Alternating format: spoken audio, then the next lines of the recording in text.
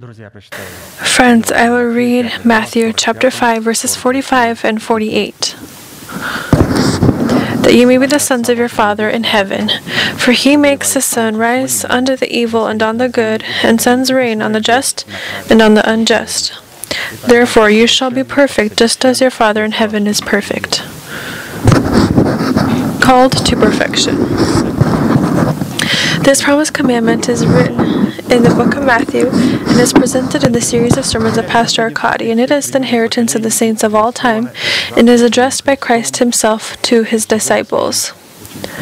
And therefore, people who do not acknowledge the authority of the person sent by God have no relation whatsoever to the inheritance of this commandment. With regard to the fulfillment of this commandment, we will look at one of the purposes of the righteousness of God in the heart of a person that gives God the basis to give us the promise to be heirs or sons of peace through righteousness by faith, just as he had given to Abraham and his seed. Romans chapter 4, verse 13. For the promise that he would be the heir of peace was not to Abraham or to his seed through the law, but through the righteousness of faith. The righteousness of faith that this is talking about is defined by the obedience of our faith to the faith of God, presented in the gospel word of the messenger of God, at the head with the person who represents for us the fatherhood of God. And the sign by which we should judge of our partaking to the sons of peace, which we have already read about, is by our ability to clothe our essence into the holy or the selective love. Colossians 3:14-15. So the selective love of God flows from the state of peace, if we have it. Let us read. But above all these things, put on love, which is the bond of perfection, and let the peace of God rule in your hearts, to which also you were called in one body, and be thankful. So righteousness gives birth to peace, and peace gives birth to the holy, selective love of God. And according to these words, the peace of God in our hearts is possible only under the condition that the selective love of God will abide in our hearts, and we will be clothed into the selective love of God. The characters of the selective love of God is presented by the Holy Spirit in Scripture in the light of 7 unearthly virtues. 2 Peter chapter 1, verses 2-8. Let us read these definitions of love. It is virtue, knowledge, self-control, patience, godliness, brotherly love, brotherly kindness, and love. So love is like the crown of all of these. It adorns the head of the one who is victorious. And the selective love of God expressed in the 7 unearthly dignities has nothing in common with the nature of the tolerant love of man that is filled with ignorance, selfishness, and inconsistency. And apart from the tolerant or the selfish love of man, the selective love of God in the light of 7 virtues differs in that it contains the zeal of God and his absolute wisdom, which is impossible to use in our selfish goals, whereas the tolerant love of man toward man can be easily used in the ignorant and selfish purposes. This is how the place of Scripture defines the strength of God's love. Songs of Solomon chapter 8, verses 6-7. Set me as a seal upon your heart, as a seal upon your arm. For love is as strong as death, jealousy as cruel as the grave. Its flames are flames of fire, a most vehement flame. Many waters cannot quench love, nor can the floods drown it. If a man would give for love all the wealth of his house, it would be utterly despised. The level of God's love is defined by the level of God's love toward the just who practice good, and hatred toward evil and those who carry or practice evil. Hebrews chapter 1, verse 9. You, talking about Christ and all those who are found in Christ, you have loved righteousness and hated lawlessness. Therefore God, your God, has anointed you with the oil of gladness more than your companions. Only by loving that which God loves and hating that which God hates can we demonstrate the perfection of God and His reaction to righteous people who practice good and the unrighteous who practice evil and lawlessness. For the selective love of God, according to unchanging nature in the format of 7 virtues, is called to bring us to the fullness of the measure of Christ, or to the perfection that is inherent to our Heavenly Father, so that we can shine with the sun of our justice on the just and pour out our rains on the just and on the unjust. With regard to this, it is specifically the power of the selective love of God in the format of the 7 unearthly virtues that is called to destroy the power of death in our body and replace it with the reign of the resurrection of Christ in our bodies and clothe our bodies into the resurrection of Christ in the face of our new man. So tolerant love is incapable of this. When studying the first question, what dignities does Scripture endow the love of God? Pastor came to the conclusion that the love of God is poured out and is flowed out from the virtue of God Himself that is expressed in His goodness. Goodness is referring to one, the Father in heaven. And this word, goodness or godliness, can be given to the one whom God allows to have these properties. The second one of these qualities, it flows from Christ in the subject of His sacrificial sacrifice for His church. Third, the love of God is poured out in our hearts in the face of the Holy Spirit, who produces the atmosphere of the love of God. Furthermore, the love of God is poured out in our hearts by hearing the Word of God that is sent to us by God. Fifth, the love of God is poured out in our hearts by studying the creation the world has created. In His creation, He contains His goodness, and people will not have forgiveness, unfortunately. Why?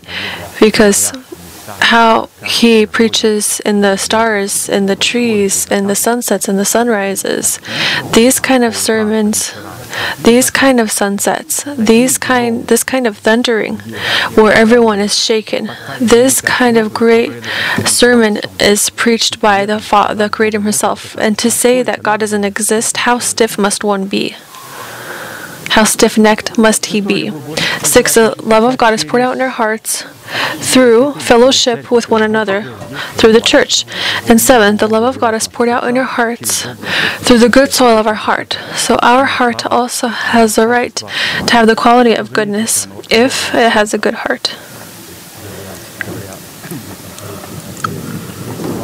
We looked at 7 characteristics where the selective love of God can be found. Let us take a look at the level of God's love that comes from the godliness of God. We arrived at the conclusion that the level of God's love is acknowledged by the level of God's hatred toward evil and those who practice evil. Because only by loving that which God loves and hating that which God hates do we express God's reaction to good and to evil. Furthermore, answering the first question, who and what does God love? We've defined that the love of God, pouring out of God by nature, is first, it loves to have mercy on those who repent. Again, it loves to have mercy on those who repent. And here we see ourselves as well. Second, it loves to have mercy on the orphan, the widow, and the foreigner. It loves its nation. It loves the righteous. It loves the gates of Zion. It loves justice, and it loves a cheerful giver. Here are 7 things minimum that God loves. And let's take a look. Looking at what God hates, we've noted that the love of God pouring out of the virtue of God hates those who hate God. It hates those who practice evil works. It hates violence. It hates evil thoughts against our neighbor and false rumors that people spread among one another. It hates when the festivals of the Lord are used for the satisfaction of the flesh. It hates the work of the Nicolaitans, or rather tolerant love, where the Nicolaitans said, well, we don't think that this is a sin. Scripture said that this is a sin. Nicolaitan says, nope, this is all needed. God knows our weak sides. That's why. That's okay. We can. This was dangerous to them, and God had said, through His Son, Jesus, the Father gave to the Son gave to the angel gave to John, John gave to his helpers. All the helpers sat down in their churches and said, saints, God hates the work of the Nicolaitans. And seventh, God hates worship to other idols. And so in a certain format, we have already looked at the selective love of God in virtue, in its knowledge, and its self-control, and in its patience. We have stopped to talk about godliness, but before we move on to godliness, let's again summarize and remember what virtue, knowledge, self-control, and patience mean. Let us remember that the knowledge of God's love in us gives us knowledge of what God views as good and what He views as evil. So, knowledge tells us what is good and what is evil. Whereas self-control, God's self-controlling love in us, gives us the power to choose what is good and now reject what God views as evil. Isaiah 7:15, curds and honey he shall eat, that he may know to refuse the evil and choose the good. So to choose and to reject, we must understand, we must have knowledge. And so again, knowledge tells us what is good, what is bad, and now self-control tells us how to choose good and how to reject evil. And so the third quality, patience. The patience of Christ that flows out is the patience of Christ that in its state and characteristics has no relation to the earthly state and definition of patience. 1 Timothy 3:5. Now may the Lord direct your paths into the love of God and into the patience of Christ. The patience of Christ allows us to see our inheritance in Christ with the eyes of God and to patiently wait for the fulfillment of what we have seen. So, the patience of Christ can await, and for it to await, it must specifically see what it's waiting for. And as Pastor has written here, that all of this occurs in a state of joy. The patience of Christ can abide in this state of joy. If there's no joy in our heart, if there is only worry, then we're patient, we suffer. But this isn't the patience of Christ. Patience of Christ is only there where there is joy from being patient. It arrives. If you were told, let's look at this in a physical example. On your accounts,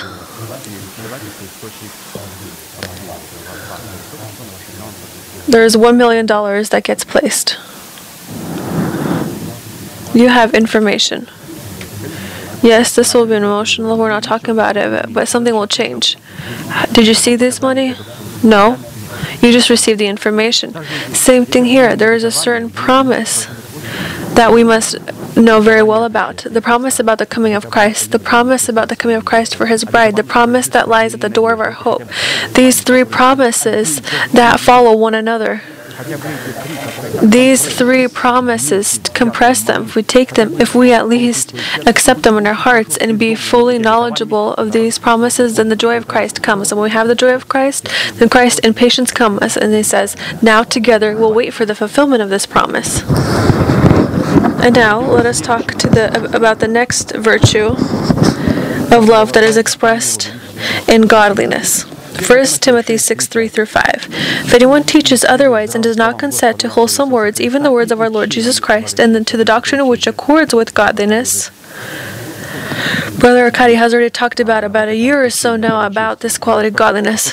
And people ask, well, why has Pastor talked about this point for so long? This isn't a point and a sub-point. This is the teaching about godliness. Again, if anyone teaches otherwise and does not consent with the wholesome words, even the words of our Lord Jesus, into the doctrine which accords with godliness, he is proud, knowing nothing, but is obsessed with disputes and arguments over words.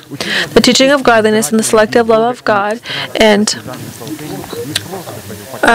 lust are incompatible to one another.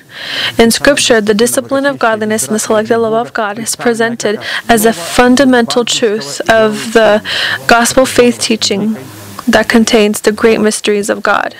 1 Timothy 3:16, and without the controversy, great is the mystery of godliness. We must accept it as it is given to the person who represents the Father of God for us on earth. We should not go against this or groan or mumble against this, but accept it. And again, without controversy, great is the mystery of godliness. God was manifested in the flesh, justified in the Spirit, seen by angels, preached among the Gentiles, believed on in the world, and received up in glory. Thus, it is through the manifestation of the fruit of godliness that we can identify God's love agape in the heart of a person. In Scripture, the meaning contained in the dignity of godliness highlights the correct relationships between saints and God that are tied with the bond of the covenant.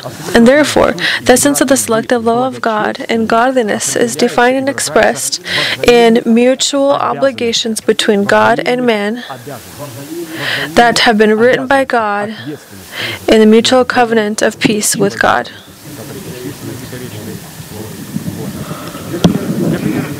For example, in the Torah, the word godliness is met 245 times. In Psalms, it's met 213 times. In Prophets, it's met 127 times. And it's mentioned very often in Proverbs. And it finds also its implementation in the authors of the New Testament as well. On the internet, if you look up the word godliness, you will see about 1 million entries to this word. If you type in a different word, forgive me, the word fool, again, forgive me for saying this, the word fool, you will receive 500,000 different pages related to this.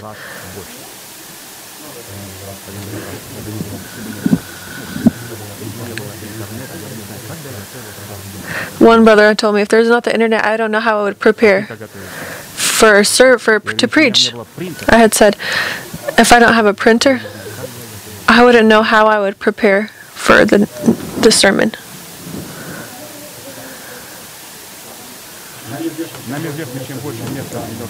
We know. We look at.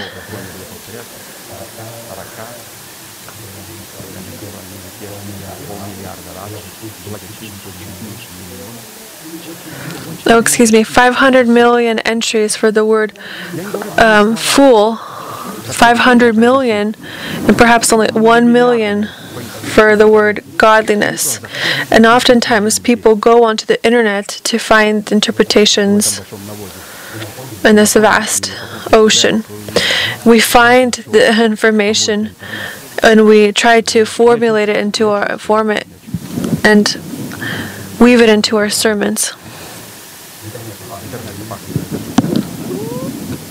Oftentimes, it can be evident when a person rips certain things out of the internet. And so we know that the more times a word is mentioned in Scripture, it contains great meaning if it's mentioned so many times in Scripture.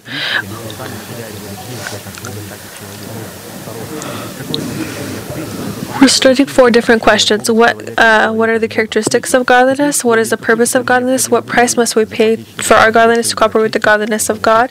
And 4, by what sign should we define that our godliness truly cooperates with the godliness of God? Right now, in this moment on Sundays, Pastor is talking about the 4th question. We're talking about the signs by which we can define that our godliness cooperates with the godliness of God. But today, we will remember the first question. What are the characteristics? What is godliness? And second, what purpose is godliness called to fulfill? And then in the future, we'll talk about the 3rd question. But today, we'll talk about the first 2. We're going to go very quickly. I'm going to speak very quickly. And so the first question, what characteristics does Scripture endow the godliness of man and the godliness of God? So, the godliness, there's a difference between the godliness of God and the godliness of man. Let us take a look at the godliness of God expressed in His goodness or His favor toward man. Then we'll look at the godliness of man expressed in thanksgiving to God. First, the godliness of God is the goodness of God that is yielded by His good, acceptable, perfect will that was formulated in the depths of the Heavenly Father and implemented by Him into a commandment. The godliness of God was built up by God into a law for His chosen remnants so that they could be an image of His Son. Romans 8:29. For whom He foreknew, He also predestined to be conformed to the image of His Son, that he might be the firstborn among many brethren. Very interesting here. There are two definitions that Brother Caddy had said. That godliness is first the goodness that was found in the depths of the Father, and for this godliness to be expressed,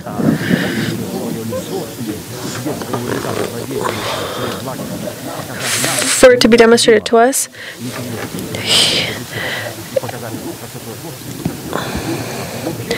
he didn't demonstrate it on his face. He takes it from his depths, as we heard about the preaching of tithes.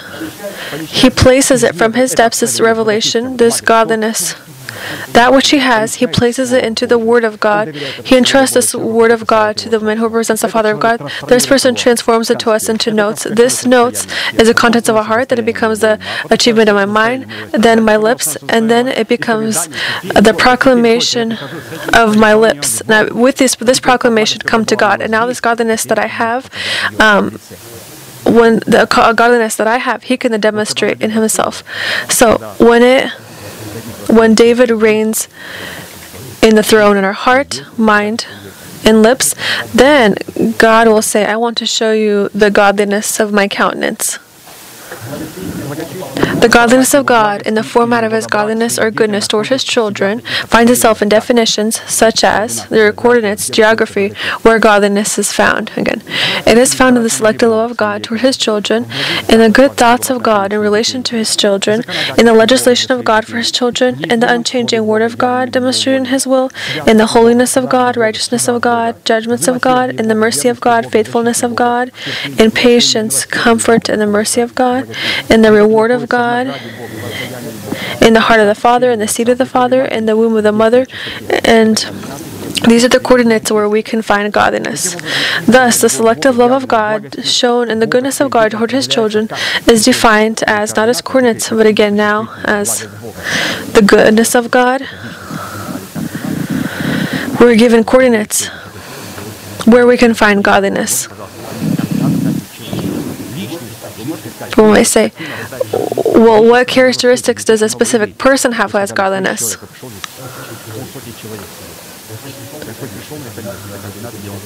The coordinates where God can meet us.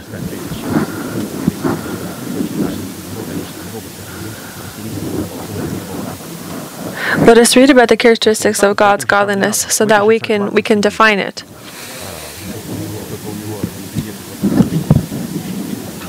And so the goodness of God is the favor of God, the reverence of God, the eternal love of God, demonstrated in the Holy Spirit, the atmosphere and state of the heart of the Heavenly Father, the good and magnified thoughts of the heart of the Heavenly Father, mercy, comfort, long-suffering, holiness belonging of the Heavenly Father, the promises given to his children, the inheritance of the Heavenly Father prepared for his children. Now let's take a look at the godliness of a person that is expressed in love toward God, that expresses itself in the actions of these characteristics. So now, coordinates where we must place our godliness that will cooperate with the godliness of God. This is a conscience that is cleansed from dead works with the contents of truth. So we must know our geography, where we must place our godliness, so that it meets with the godliness of God. Again, our conscience is cleansed from dead works. The proclamation of the faith of our heart that finds itself in the actions of righteousness, trembling before the word of God in union with the brokenness of the spirit, honor toward God and offering him tithes, a meek heart, expressed humility before the word of God, the ability to love righteousness and hate lawlessness, the ability to have mercy on those who repent, the ability to look upon the widows, orphans, and foreigners, the ability to keep ourselves undefiled from the world. Again, we're looking at the geography where we can find this godliness. It is the ability to thank God for his redemption, to express the favor of God in his word, the ability to wait for the fulfillment of the promise given by God, the ability to look upon these promises, the ability to call the inexistent as existent, the ability to rule over money, and the ability to be joyful in that which we have. These are coordinates where we can place our godliness, where our godliness awaits for meeting with God's godliness. Therefore, the godliness of a person We saw the coordinates, and now let's take a look at the state according to which he can define us. There are many people correct coordinates, but now let's look at each of us individually. We must be good to God. We must be acceptable to God. We must be truthful to God, to be joyful in God, to be affirmed in God, to trust in God, hope in God, rely on God, glorify God, find refuge in God, wait for the coming of God. It is with this long list of meanings, the Old Testament and the New Testament define the love of God and the discipline of godliness as one of the greatest mysteries of God himself. Again, let me read 1 Timothy 3:16. And without controversy, great is a mystery of godliness. God was manifested in the flesh, justified in the spirit, seen by angels, preached among the Gentiles, believed on in the world, received up in glory. Despite these characteristics that are called to yield the essence of godliness, there is a forgery that exists to godliness that will resist the true manifestation of godliness. 2 Timothy chapter 3, verse 5. Having a form of godliness but denying its power, from such people turn away. True godliness in man differs the forgery of godliness in man, and it breaks off relationships with them because it has a discipline able to fulfill the statutes and decrees of God. If we don't break off a relationship with people who have only an outward appearance of godliness, and if we do not depart from them, then they will destroy our godliness that is comprised of our good morals, because of which we along with them will inherit eternal perdition. With regard to this, we turn to certain words in Scripture in which we viewed at the definition and purpose of godliness. Godliness in which our godliness must cooperate with the godliness of God and His goodness. And so, let us again be reminded of the godliness that God has, and then we'll look at the godliness that we must have. Again, first let's start talking about the godliness in the selective love of God that God has. It's in His goodness. And so the first thing, we're talking about God. First we're talking about God, then we'll talk about us. Godliness and the selective love of God and the dignity of His goodness comes, or is one of the names of God, and is one of His properties that defines the essence of God. Luke chapter 18, verse 19. So Jesus said to him, "Why do you call me good? No one is good but one, that is God." He had corrected somebody, saying, take a look, Christ was never quiet to hear this kind of compliment in one's address. Usually people thank others for this. But he strictly looked and said, "Why do you call me good?" This person shouldn't be complimented. We can thank him, but we should not waver in our thanksgiving. No one is good but one, that is God. Furthermore, godliness and the selective love of God and the dignity of His goodness comes from the face of God. Psalms 30, verse 8. Lord, by your favor you have made my mountain stand strong. You hid your face, and I was troubled. So, when David did not see the countenance of God, and David is a person in whose spirit God has dwelled. By Psalms, we can define that in this person God had reigned in all instances of His essence. When we reach this instance, this beauty must resonate in our heart, mind, and then this beauty will resonate as psalms from our lips. Psalms 44:4.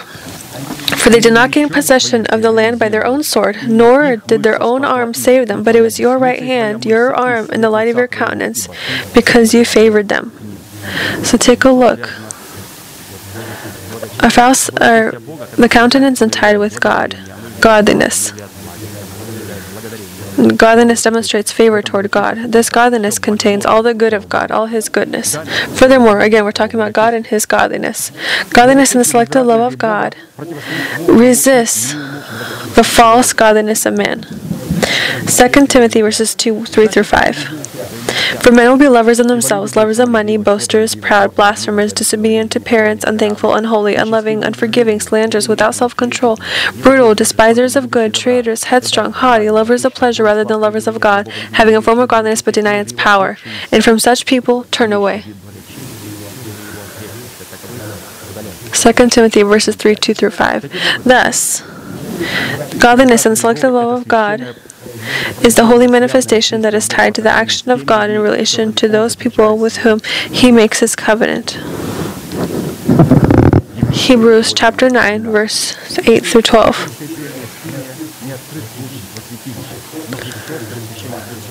The Holy Spirit indicating this, that the way into the holiest of all was not yet made manifest while the first tabernacle was still standing. It was symbolic for the present time in which both gifts and sacrifices are offered, which cannot make him who performed the service perfect in regard to the conscience, concerned only with foods and drinks.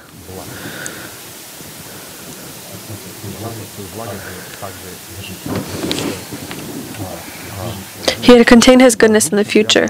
In the future, again, contains our hope. A person who does not have hope in his heart, or a faith that expresses itself in hope, has no relation whatsoever to godliness.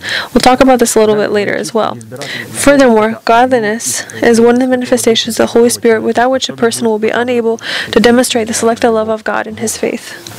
Isaiah chapter 11, verse 2. The Spirit of the Lord shall rest upon him, the Spirit of wisdom and understanding, the Spirit of counsel and might, the Spirit of knowledge and of the fear of the Lord. In these words, the Spirit of godliness that was upon Jesus Christ in the dignity of the Son of Man pointed to the state of the heart that is filled with the fear of the Lord in union with reverence. Psalms 143:10. Teach me to do your will, for you are my God. Your Spirit is good. Lead me in the land of uprightness. Furthermore, again, we're talking about the godliness of God. The godliness of in the selective love of God is the heart of the Father, seed of the Father, womb of the mother, and the purity of a virgin. Hebrews 7, 9-10. Even Levi, who receives tithes, paid tithes through Abraham, so to speak. For he was still in the loins of his father when Melchizedek met him. Take a look at how important it is to have an organized partaking to Abraham. Levi was a son of Abraham, and all that belonged to Abraham moved on to Levi. He had given his tithes in the face of Abraham. Why? Because he was a true son of Abraham. Furthermore, godliness and the selected love of God is the holiness of God, His lot, His portion, His inheritance, and His calling for His chosen remnant. Deuteronomy chapter 32, verse 9. For the Lord's portion is His people. Jacob is the place of His inheritance. And so also Deuteronomy 18:2. Therefore you shall have no inheritance among their brethren. The Lord is their inheritance, as He said to them. And we know that God had given this work to Levi. He said that God Himself will be our portion. And Levi had done a lot from his end to be a part of this portion. He did not acknowledge his brothers, did not know his children. He fulfills the law. Urim and Thummim abided on him. He had many things for which he had to pay a high price for. And he had demonstrated to everyone that only God is his portion. That's why the Lord said of Levi, that you shall receive no inheritance among your brethren, and that I, the Lord, is your inheritance. Furthermore, godliness and the selective love of God are the obligations of God and the time which God has allotted. So God does everything in His own time, and this is what His godliness is contained in. Isaiah 62:1. For Zion's sake I will not hold my peace, and for Jerusalem's sake I will not rest, until her righteousness goes forth as brightness, and her lamp as a lamp that burns. And again, we've already heard numerous times that Pastor has said that it is necessary to write and engrave the visions of God on the tablets of her heart, so that the one who reads in the face of God could easily read it. And Scripture says that despite the fact that He may tarry, wait for Him. He will surely come, or it will surely be fulfilled. And here God says, I will not be quiet for this Zion or this Jerusalem. Why? Because Jerusalem does not quiet.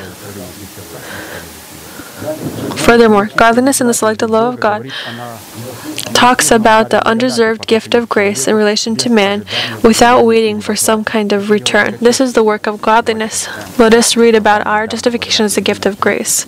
Romans chapter 3, verses 24 to 26. Being justified freely by his grace through the redemption that is in Christ Jesus, whom God has set forth as a propitiation by his blood through faith to demonstrate his righteousness, because in his forbearance God has passed over the sins that were previously committed, to demonstrate at the present time his righteousness, that he might be just and the justifier of the one who has faith in Jesus. So, the godliness of God is expressed in justification. God justifies his own. Furthermore, godliness in the selected love of God is acknowledging a person as blameless and undeserving of punishment. This is what godliness does. He is a godly judge, a good judge. So it's very joyful when you have a good judge that is on your case. 2 Corinthians 5:19, that is God was in Christ reconciling the world to himself, not imputing their trespasses to them, and has committed to us the word of reconciliation. Isaiah 53, he was wounded for our transgressions, bruised for our iniquities. The chastisement for our peace was upon him, and by his stripes we are healed. And we like sheep have gone astray. We have turned every one to his own way, and the Lord has laid on him the iniquity of us all. Interesting. I thought here it would list all the sins, but no, Scripture says each of us have turned his own way, and the Lord has laid on him the iniquity of us all. Unique sin. When we turn to our own way, when we try to view things with our own understanding, our own intellect, our own mind. Well, here's a list here about alcoholics, about being an alcoholic or smoking. First, we have the sin of disobedience, and then all the rest. Furthermore, godliness in the selective of God is the mercy of God, his compassion toward those who repent. Ephesians 2, verses 4 through 7. But God, who is rich in mercy, because of his great love with which he loved us, even when we were dead in trespasses, made us alive together with Christ. By grace you have been saved. Raised us up together and made us sit together in heavenly places in Christ Jesus, that in the ages to come he might show the exceeding riches of his grace and his kindness toward us in Christ Jesus. Here again we see the godliness of God that's present. He has made us alive so that he can resurrect us. He has given birth to us so that then he can raise us up. As we hear on multiple occasions, that life is not always resurrection, resurrection is always life. He has given birth to us so he can give us resurrection. He can resurrect us when we die to our nation, our household, and our corrupt lusts. In doing so, we die, and this brings us resurrection. He has made us alive in Christ, raised us up together, and made us sit together in the heavenly places in Christ Jesus. That's why a life that is not transformed into revelation is transformed into the eternal death. Again, life is not always resurrection, resurrection is always life. We receive this resurrection through the cross of Christ and in the loss of our life. Not long ago, Brother Kadi has said, I didn't pay attention to the fact that resurrection, there's resurrection of condemnation, resurrection of life. He who is lawless, he says, pay attention. In the resurrection of life is when a person who lives eternally with Christ. The resurrection of condemnation, when a person wants to die, he is tormented. He is ready to die. He can't. Christ has given him one small part of himself. If you live eternally, you can't die. This is also called life.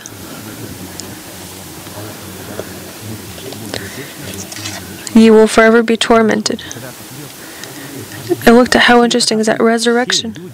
All people will, some people will have resurrection of life, eternal life with God, and others will have resurrection of condemnation.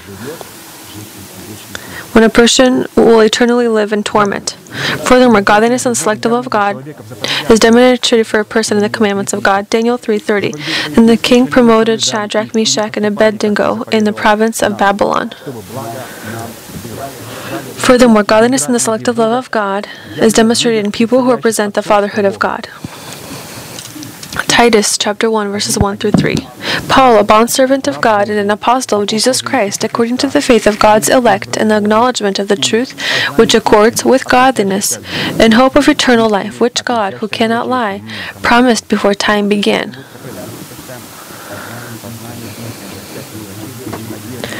Again, promised before time began, but has in due time manifested his word through preaching, which was committed to me according to the commandment of God our Savior.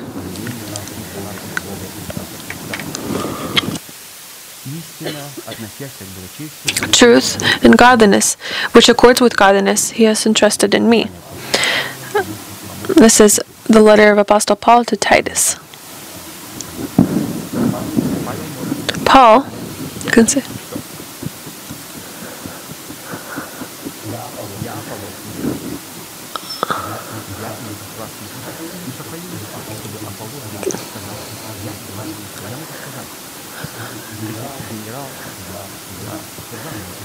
There is a general and there is a sergeant. There is a captain and a soldier.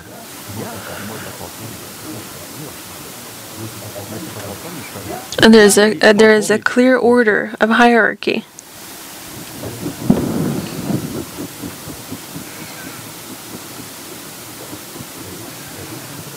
And if we are not submissive, this is our insubordination. There are certain things and there are certain words whose authorship cannot be rewritten or changed. Furthermore, again, we're talking about the godliness. Godliness and the selective love of God is demonstrated in the little flock who represents God's chosen remnant. Luke chapter 12, verse 32. Do not fear, little flock, for it is your Father's good pleasure to give you the kingdom. 1 Corinthians 10:5. But with most of them God was not well pleased, for their bodies were scattered in the wilderness. Furthermore, godliness and the selective love of God is demonstrated in the knowledge of God. So the Lord has appeared of old to me, saying, Yes, I have loved you with an everlasting love. Therefore, with loving kindness I have drawn to you. Furthermore, again, we're talking about the godliness of God.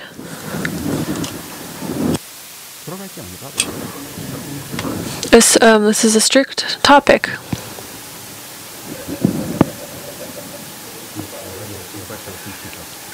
I'm smiling to soften it a little bit because I myself I tremble at these words, these definitions. I know what it costs to write this.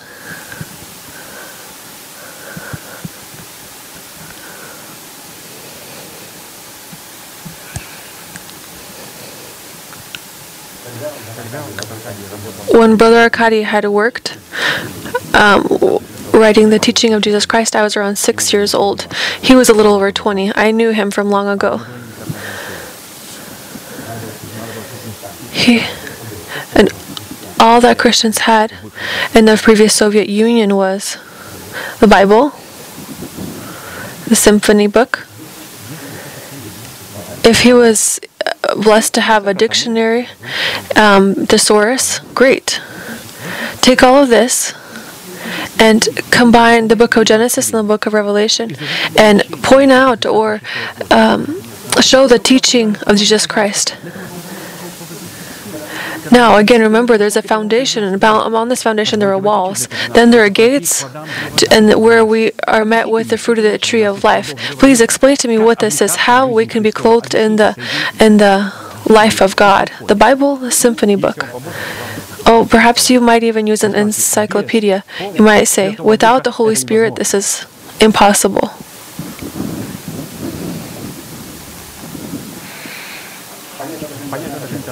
Back then, the internet, you couldn't find this. Try to type in the internet the teaching of Jesus Christ who came in the flesh. You will see all kinds of garbage that is seen in many other different denominations. And they sell it for a lot of money. And these are oftentimes called bestsellers books. You will look at the photo of a picture of the author, and you will be terrified.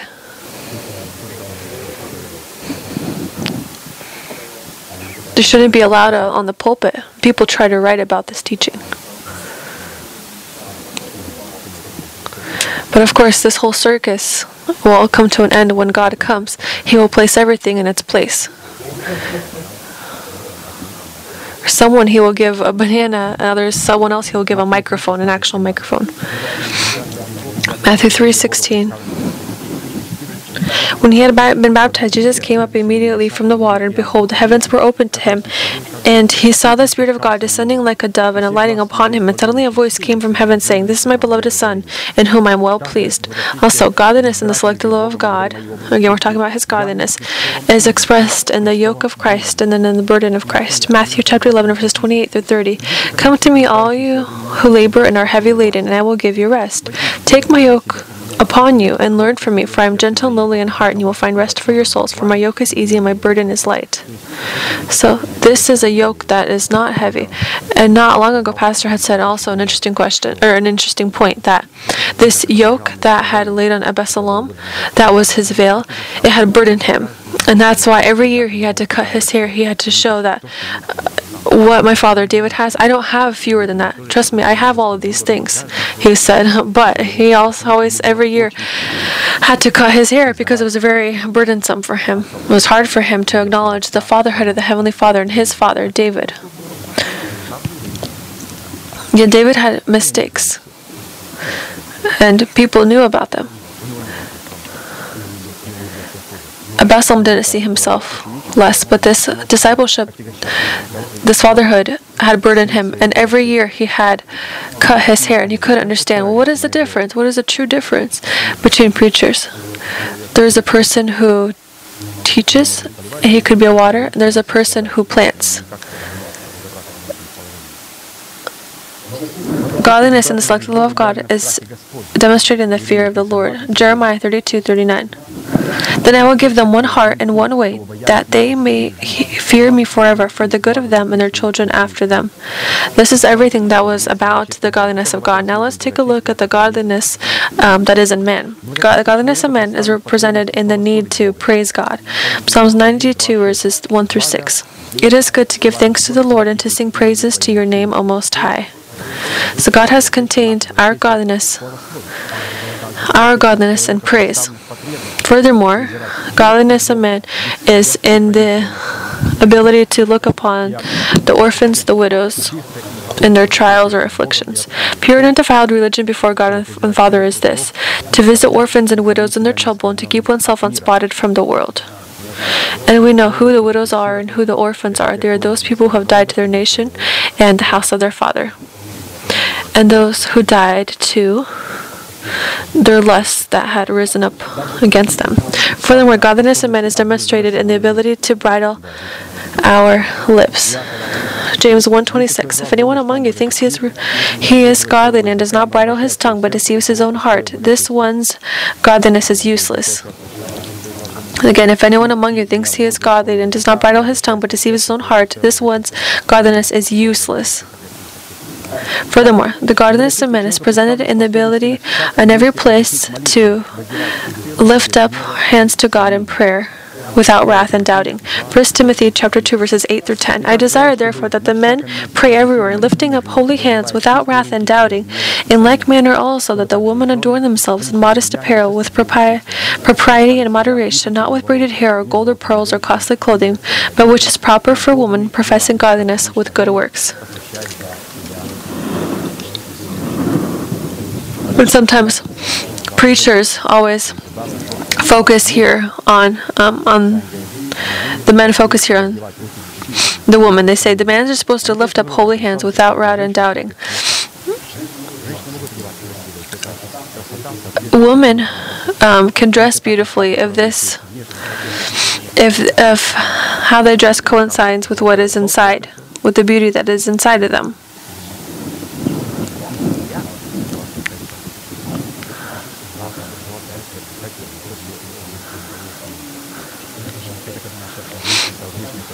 It is not good for our outer beauty to not correspond to our inner beauty. Next question. What purpose is godliness called to fulfill in relations between God and man? So again, what is the purpose of this godliness between God and man? Where do they find one another? How do they cooperate? So the purpose. What is godliness called to? It is called to participate in the betrothment of God with man, in justice and righteousness and loving kindness and mercy. Let us read about this in Hosea chapter 2, verse 19.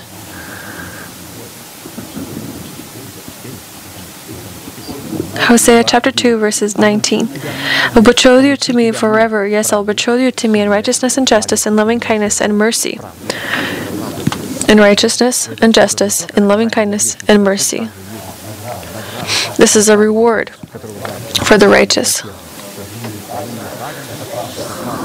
The bride of the Lamb contains this righteousness, justice, loving kindness, and mercy.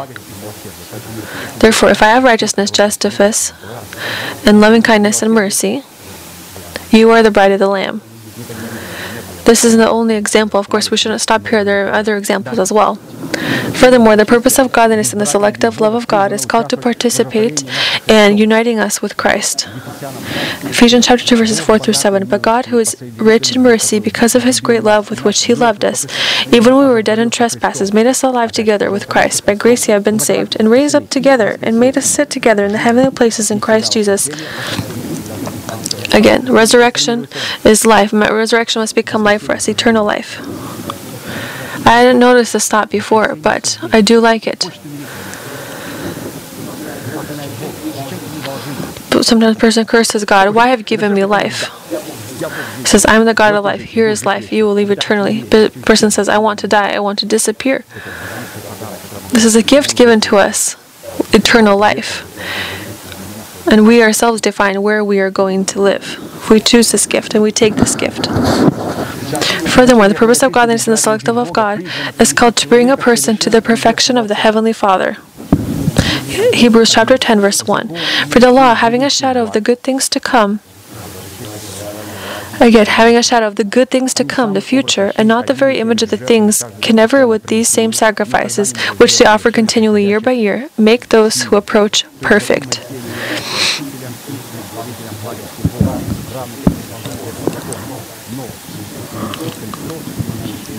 Jesus Christ, his teaching, are representatives of the service of righteousness. Law of Moses is a service of ministry of condemnation.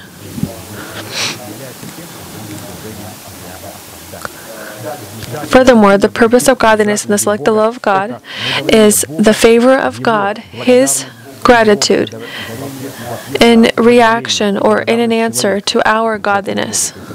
This is how God thanks us when we thank him or when we demonstrate our godliness to him. Luke chapter 22, verses 28 through 29. But you are those who have continued with me in my trials, and I bestow upon you a kingdom, just as my Father bestowed one upon me. This is the thanksgiving of God. Furthermore, the purpose of godliness in the selective love of God is called to demonstrate the faithfulness of God to the heirs of his promises and his consistency and immutability.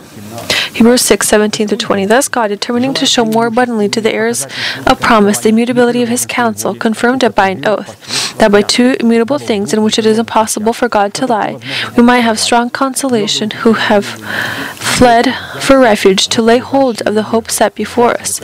This hope we have as an anchor of the soul, both sure and steadfast, and which enters the presence behind the veil, where the forerunner has entered for us. This anchor, Jesus, having become high priest forever according to the order of Melchizedek. And so here we see that godliness will allow us to grab the anchor that goes behind the veil where Christ went, and this anchor is strong. The anchor is that promise that is given for hope, and hope it is tied to the future. This is where we place our anchor.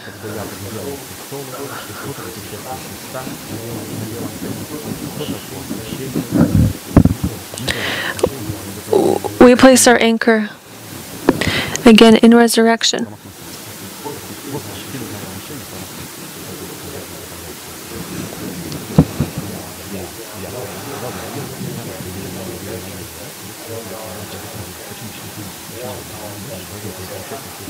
It's very important so that the anchor that goes behind the veil to be tied to it.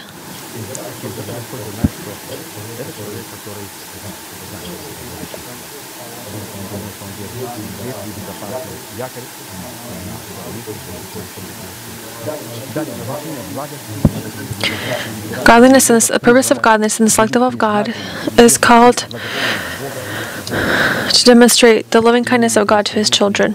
Jeremiah 31:3. The Lord has appeared of old to me, saying, Yes, I have loved you with an everlasting love. Therefore, with loving kindness I have drawn you.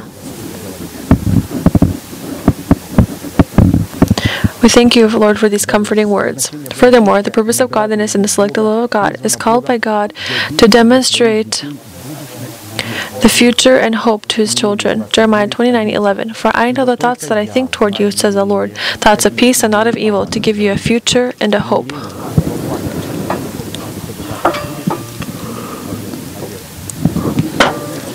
Obviously, to give peace and hope, we must place the anchor that is immutable. It goes behind the veil. And God says, I will give you future, hope, peace, if we place our anchor correctly. Furthermore, the purpose of righteousness is called to bring us to repentance. Romans chapter 2, verses 1 through 8. Therefore you are inexcusable, O man, whoever you are who judge, for in whatever you judge another you condemn yourself. For you who judge practice the same things, but we know that the judgment of God is according to truth against those who practice such things. And do you think this, O man, you who judge those practicing such things and doing the same, that you will escape the judgment of God? Strong words. When a person reads them, when I read these places of Scripture, I tremble. Goosebumps. I don't know about you, but I want to read this kind of place of Scriptures. I get goosebumps.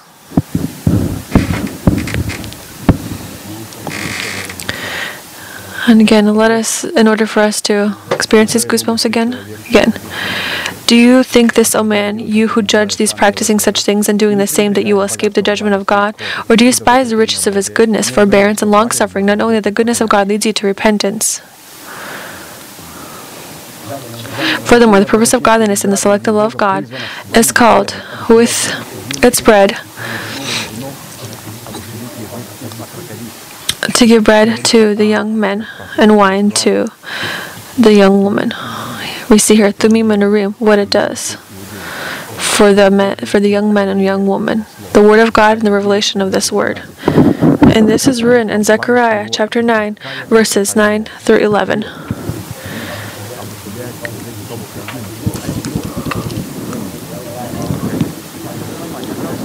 It turns out, again, this bread and this wine, the young man, they proclaimed this word, and the young woman also proclaimed this word, as Maria had done. She proclaimed it. What did she say? She had proclaimed, or said, let it be to me according to your word. This is a strong declaration. She was a young woman. And it's not necessary to be a super preacher to do this. A young woman, young men do this. And not long ago, Pastor had said, any kind of word that comes to us in the format of a seed and is sown in our spirit, we must enact it. So, what does this mean? We must understand that we don't just hear and say, what a good brother he is. We must say, let it be to me according to your word. This is that wine that is given to the young woman.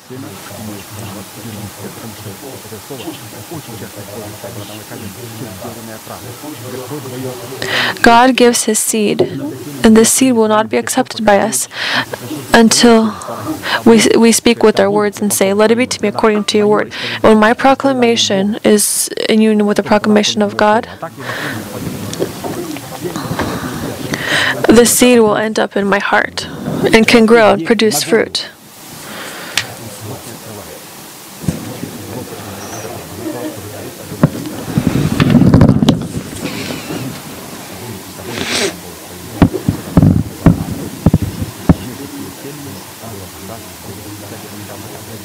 Again, Pastor had talked about this not long ago, that it turns out that we must just not just place it in our heart, but it turns out we shouldn't just accept it in our heart, but also proclaim and say, "Let it be to me according to your word." And when Pastor prays, I say, Lord, let it be to me according to your word. Let it be according to your word. I accept. Let it be to me according to your word. This is how he teaches us. Furthermore, the purpose of godliness in the selective love of God is called to allow us to stoop down to one another and allows us to be successful in the work of our hands. Psalms 90 verses 16 and 17, let your work appear to your servants and your glory to their children, and let the beauty of the Lord our God be upon us, and establish the work of our hands for us. Yes, establish the work of our hands. Furthermore, the purpose of godliness. Let me just take a look at how many pages I have, just so I know. Not much left. Not much left. The purpose of godliness in the selective love of God is called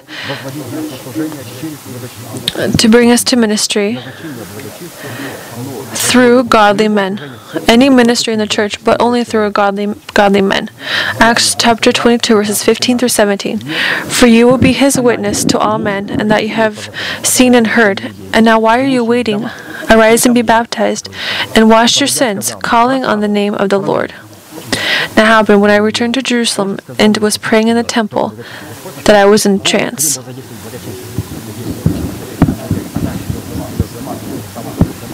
This is Ananias living in Damascus. He needed a godly person to tell him of his calling.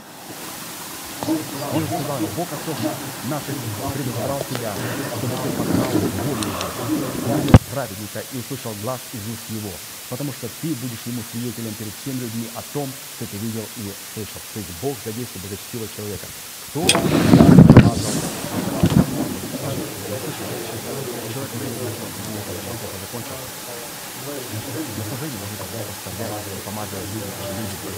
Godly men must anoint us who have contained the status of the fatherhood of God.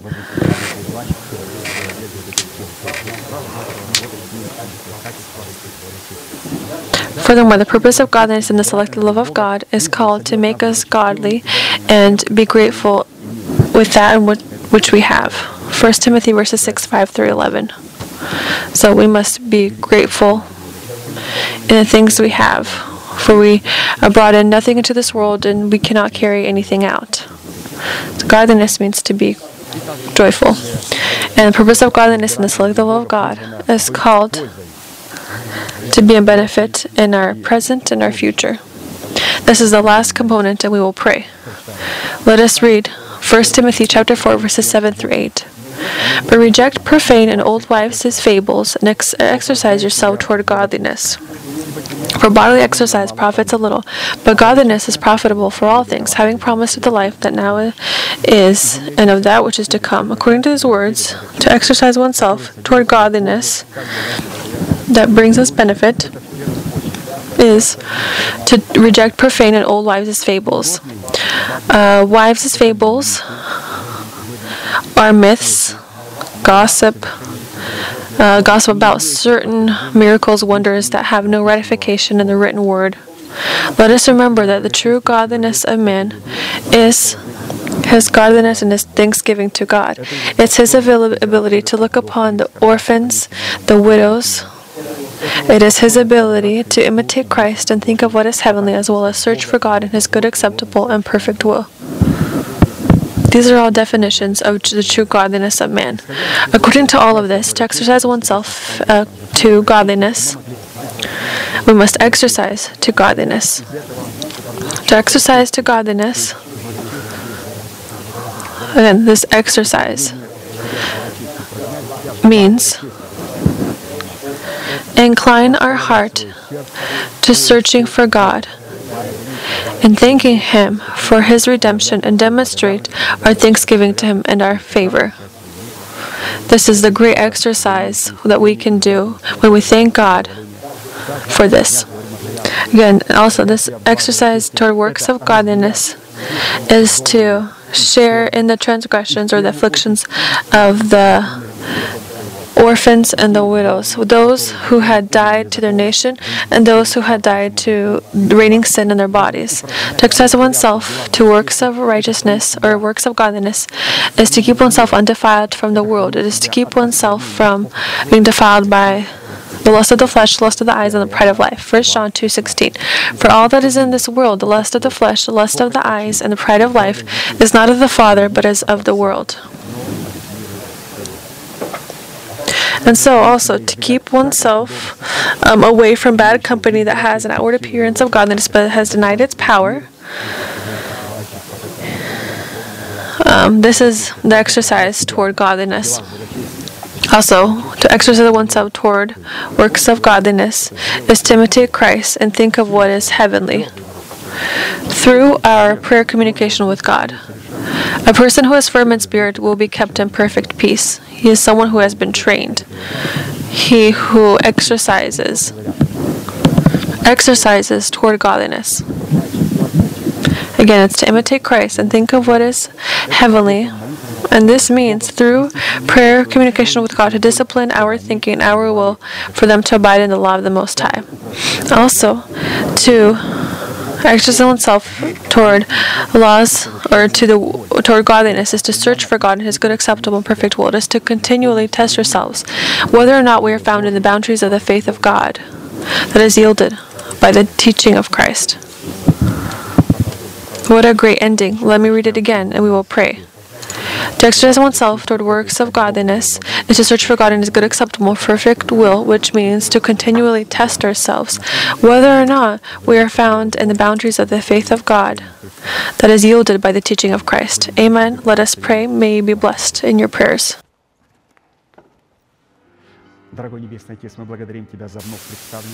Heavenly Father, in the name of Jesus Christ, we thank you for the opportunity to be in this place that you... We thank you and we ask you to lift us up to unreachable heights.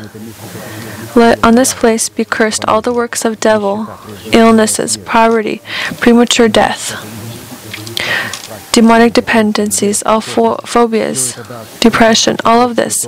Let it depart from the face of your holy people. And so stand, Lord, in the place of your rest, you in the ark of your goodness.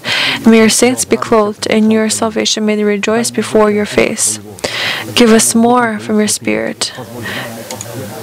Allow us to find your holy face. We thank you that this service is presented in your arms, and we ask you to continue to lead us with your magnified hand. We thank you that you continue to teach us from that place that you stand. You have loved the gates of Zion. You have loved Zion. You have loved your righteousness, and you have loved your justice. And we thank you that today you have reminded us that that righteousness that you speak to us, although it sounds like justice, but thanks to how we accept this judgment for us is mercy. We thank you that you have betrothed us to you in righteousness, loving kindness. We thank you that we have received the ability in Christ Jesus through your teaching to be transformed. We thank you that the letter that was written against us, you have abolished with your teaching. We thank you for Jesus Christ. We thank you for the service of justification, where your righteousness is present.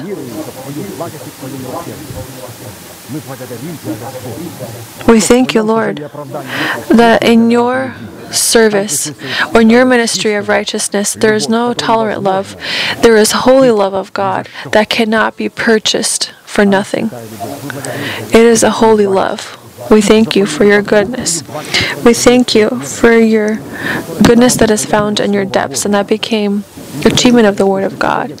And we thank you that today you have demonstrated this Word to us through your gospel and the teaching of people whom you have established in the church to reveal to us your truth. We thank you. We have made your Word the contents of our heart. And we have denied, Lord, the old man. We have accepted the new man, and we have begun to renew our thinking with the spirit of our mind, being clothed into the new man created by God in righteousness and holiness of truth. We thank you, Lord. We thank you for your great goodness. We thank you for your great severity. We thank you that you have revealed to us and have given us hope and have given us a future. We thank you, Lord, for your coming. We await for your coming. We, Lord, stand at the door of hope that will allow us in the identity of Christ to be clothed and to meet you. Allow us, Lord, today to proclaim this promise that lies at the door of our hope. Let the resurrection of Christ reign in our bodies. We thank you that the resurrection of Christ has reigned in our hearts and in our spirit. We thank you. We can proclaim that your truth, your justice has been affirmed in our spirit and in our mind. We ask for it to also be affirmed in our body. We thank you for the great fate, for the resurrection of life. You have freed us from the second death. You have freed us from the ministry of condemnation.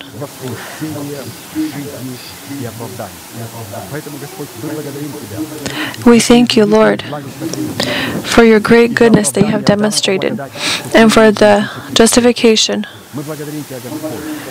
We thank you that you have forgiven our transgressions and you justify us.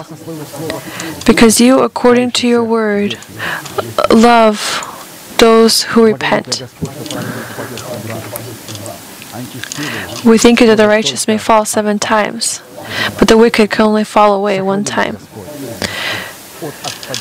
Keep us, Lord, from falling. We can fall, but keep us from falling.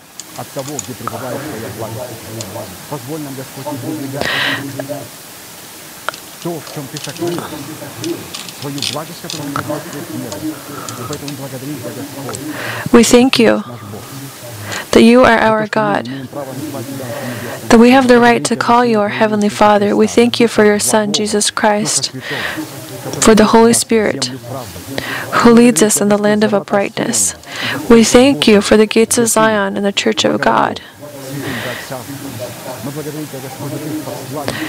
We thank you for your messengers and for the good word that is directed to us in our hearts. We thank you that today our heart is the good. We accept your seed in the good soil of our heart. And we, with trembling, will act toward your goodness. And the presence of your godliness is defined by our trembling relationship toward your word. Being found in your godliness is defined by the strong desire for the revelation of your word. We thank you, Lord, for your law, for your righteousness that you reveal to us. We thank you for the person whom you place to reveal to us your truth.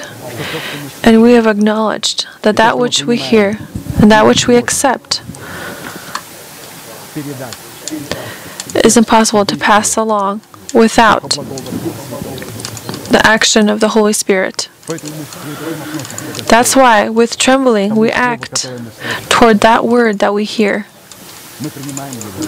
We accept it, we keep it in our heart.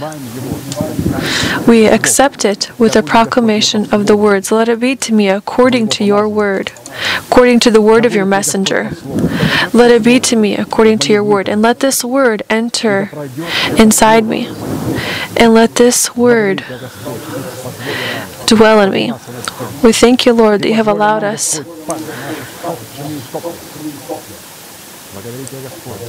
to do so.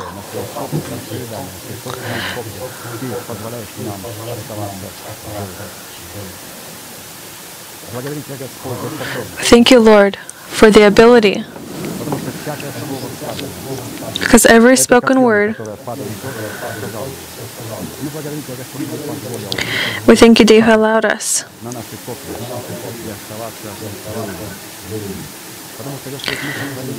to fall yet remain living, because we have kept your godliness. We have kept you.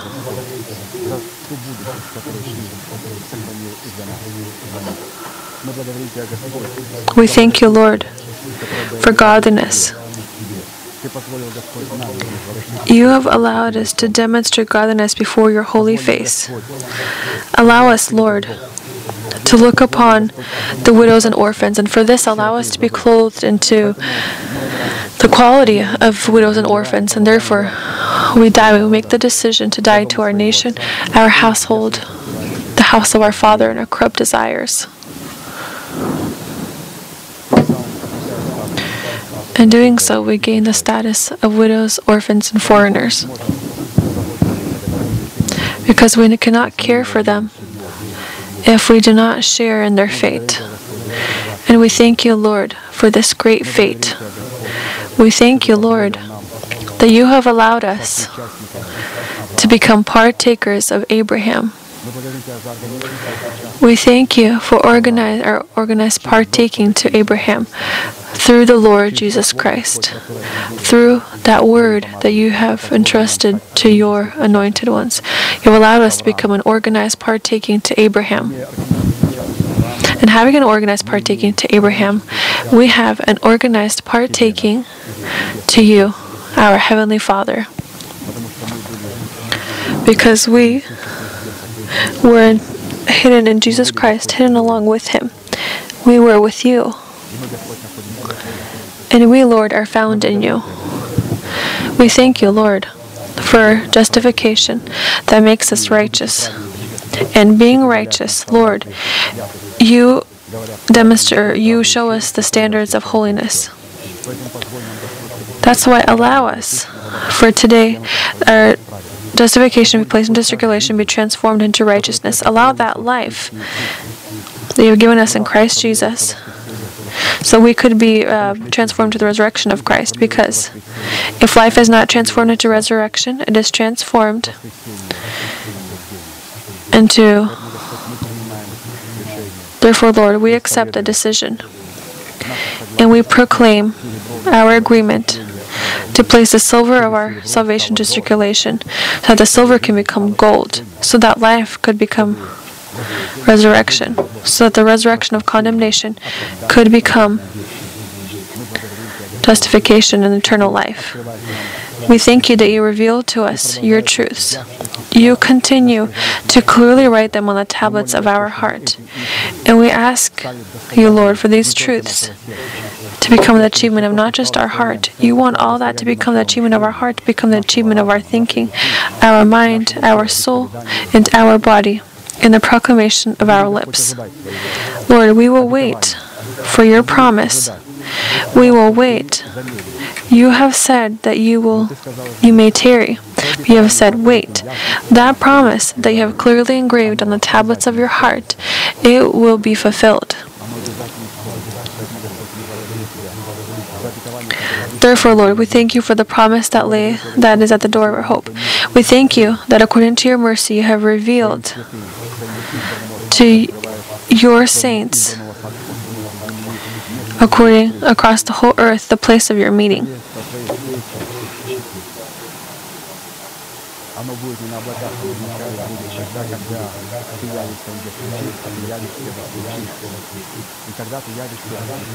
When you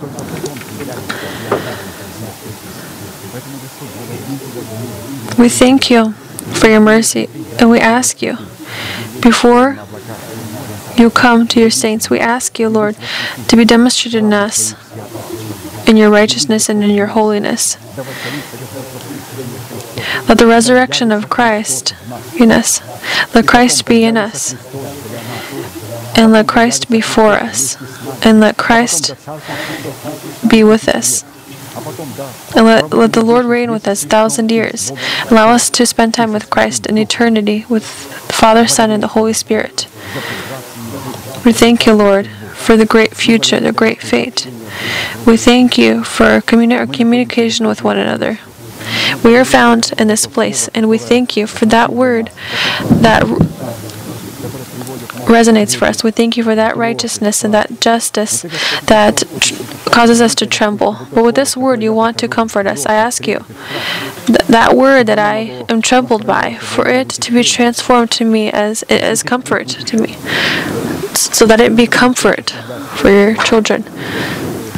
Because you want your righteousness through your godliness and your goodness be transformed into mercy. We thank you, Lord, for your great goodness that you have hidden in your Son, Jesus Christ. You have hidden in your word, and that you demonstrate in your saints and in our good heart. We thank you for this communication we have with you, and we ask you to fulfill your lamp with your revelation. We know, Lord, that that word that we hear is none other than the action of the Holy Spirit. Without the Holy Spirit, you have not been able to pass this along. We thank you that you have revealed this great promise to us that lays at the door of our hope, and you continue to affirm it.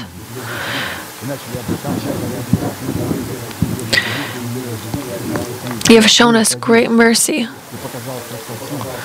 for you have demonstrated your beauty in your redemption. But before we came to the tree of life, you have allowed us, through your anointed one, to lay a firm foundation, to raise up walls, to enter through narrow gates, and to come to the tree of life. And you are satisfied by this. And you have revealed the great mystery that is behind the veil. And we throw our anchor there. We throw our anchor there behind the veil. That is firm hope in that word that is clearly written on the tablets of our heart.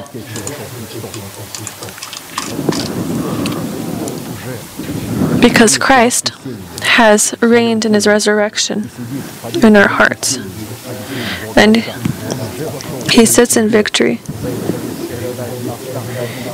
And he waits for us behind the veil. That's why today, being found in time, we throw our anchor where Christ is in the power of his resurrection. And we hold on to this anchor. And we will not let go of this anchor. Among all the storms, among all the waves, we will continue to firmly hold on to our anchor and wait for the fulfillment of the promise in our lives. We thank you that we can hold on to the promise of the healing of our bodies.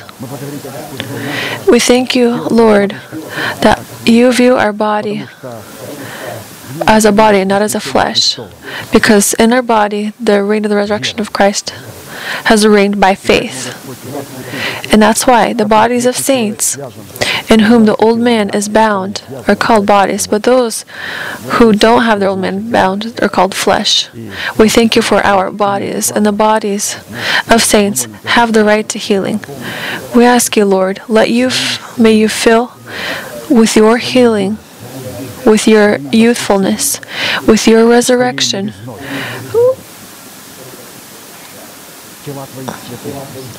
fill the bodies of your saints. Lord, this is not the flesh. This is the bodies. These are the bodies of your people. These are bodies for which Christ had died on the cross. We ask you in the name of Jesus Christ and for Christ, may our bodies be blessed. We thank you, our Heavenly Father, for the promise of healing that was placed 2,000 years ago on our accounts in Christ Jesus.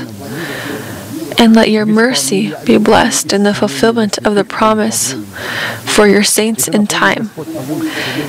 And may your healing fill the bodies of your saints, and may they be blessed before your face. We thank you for this service. We ask you to continue to teach us from this holy place. We ask you, Lord, to fulfill your lamp with your oil, so that your wisdom, your counsel, your guidance abide on our pastor. With trembling and with joy, we have taken the 12 breads from the table of showbreads, and we, with trembling, wait for that revelation that you will speak to us on Friday and on Sunday. We thank you, Father, in the name of Jesus Christ, by the power of the Holy Spirit. Amen. Our Father in heaven, hallowed be your name. Your kingdom come. Your will be done on earth as it is in heaven. Give us this day our daily bread, and forgive us our debts as we forgive our debtors. And do not leave us into temptation, but deliver us from the hands of the evil one. For yours is the kingdom and the power and the glory forever. Amen. Let us conclude with our unchanging manifestation. Now to him who is able to keep you from stumbling, and to present you faultless before the presence of his glory with exceeding joy. To God, our Savior, who alone is wise, be glory and majesty, dominion and power, both now and forever. Amen.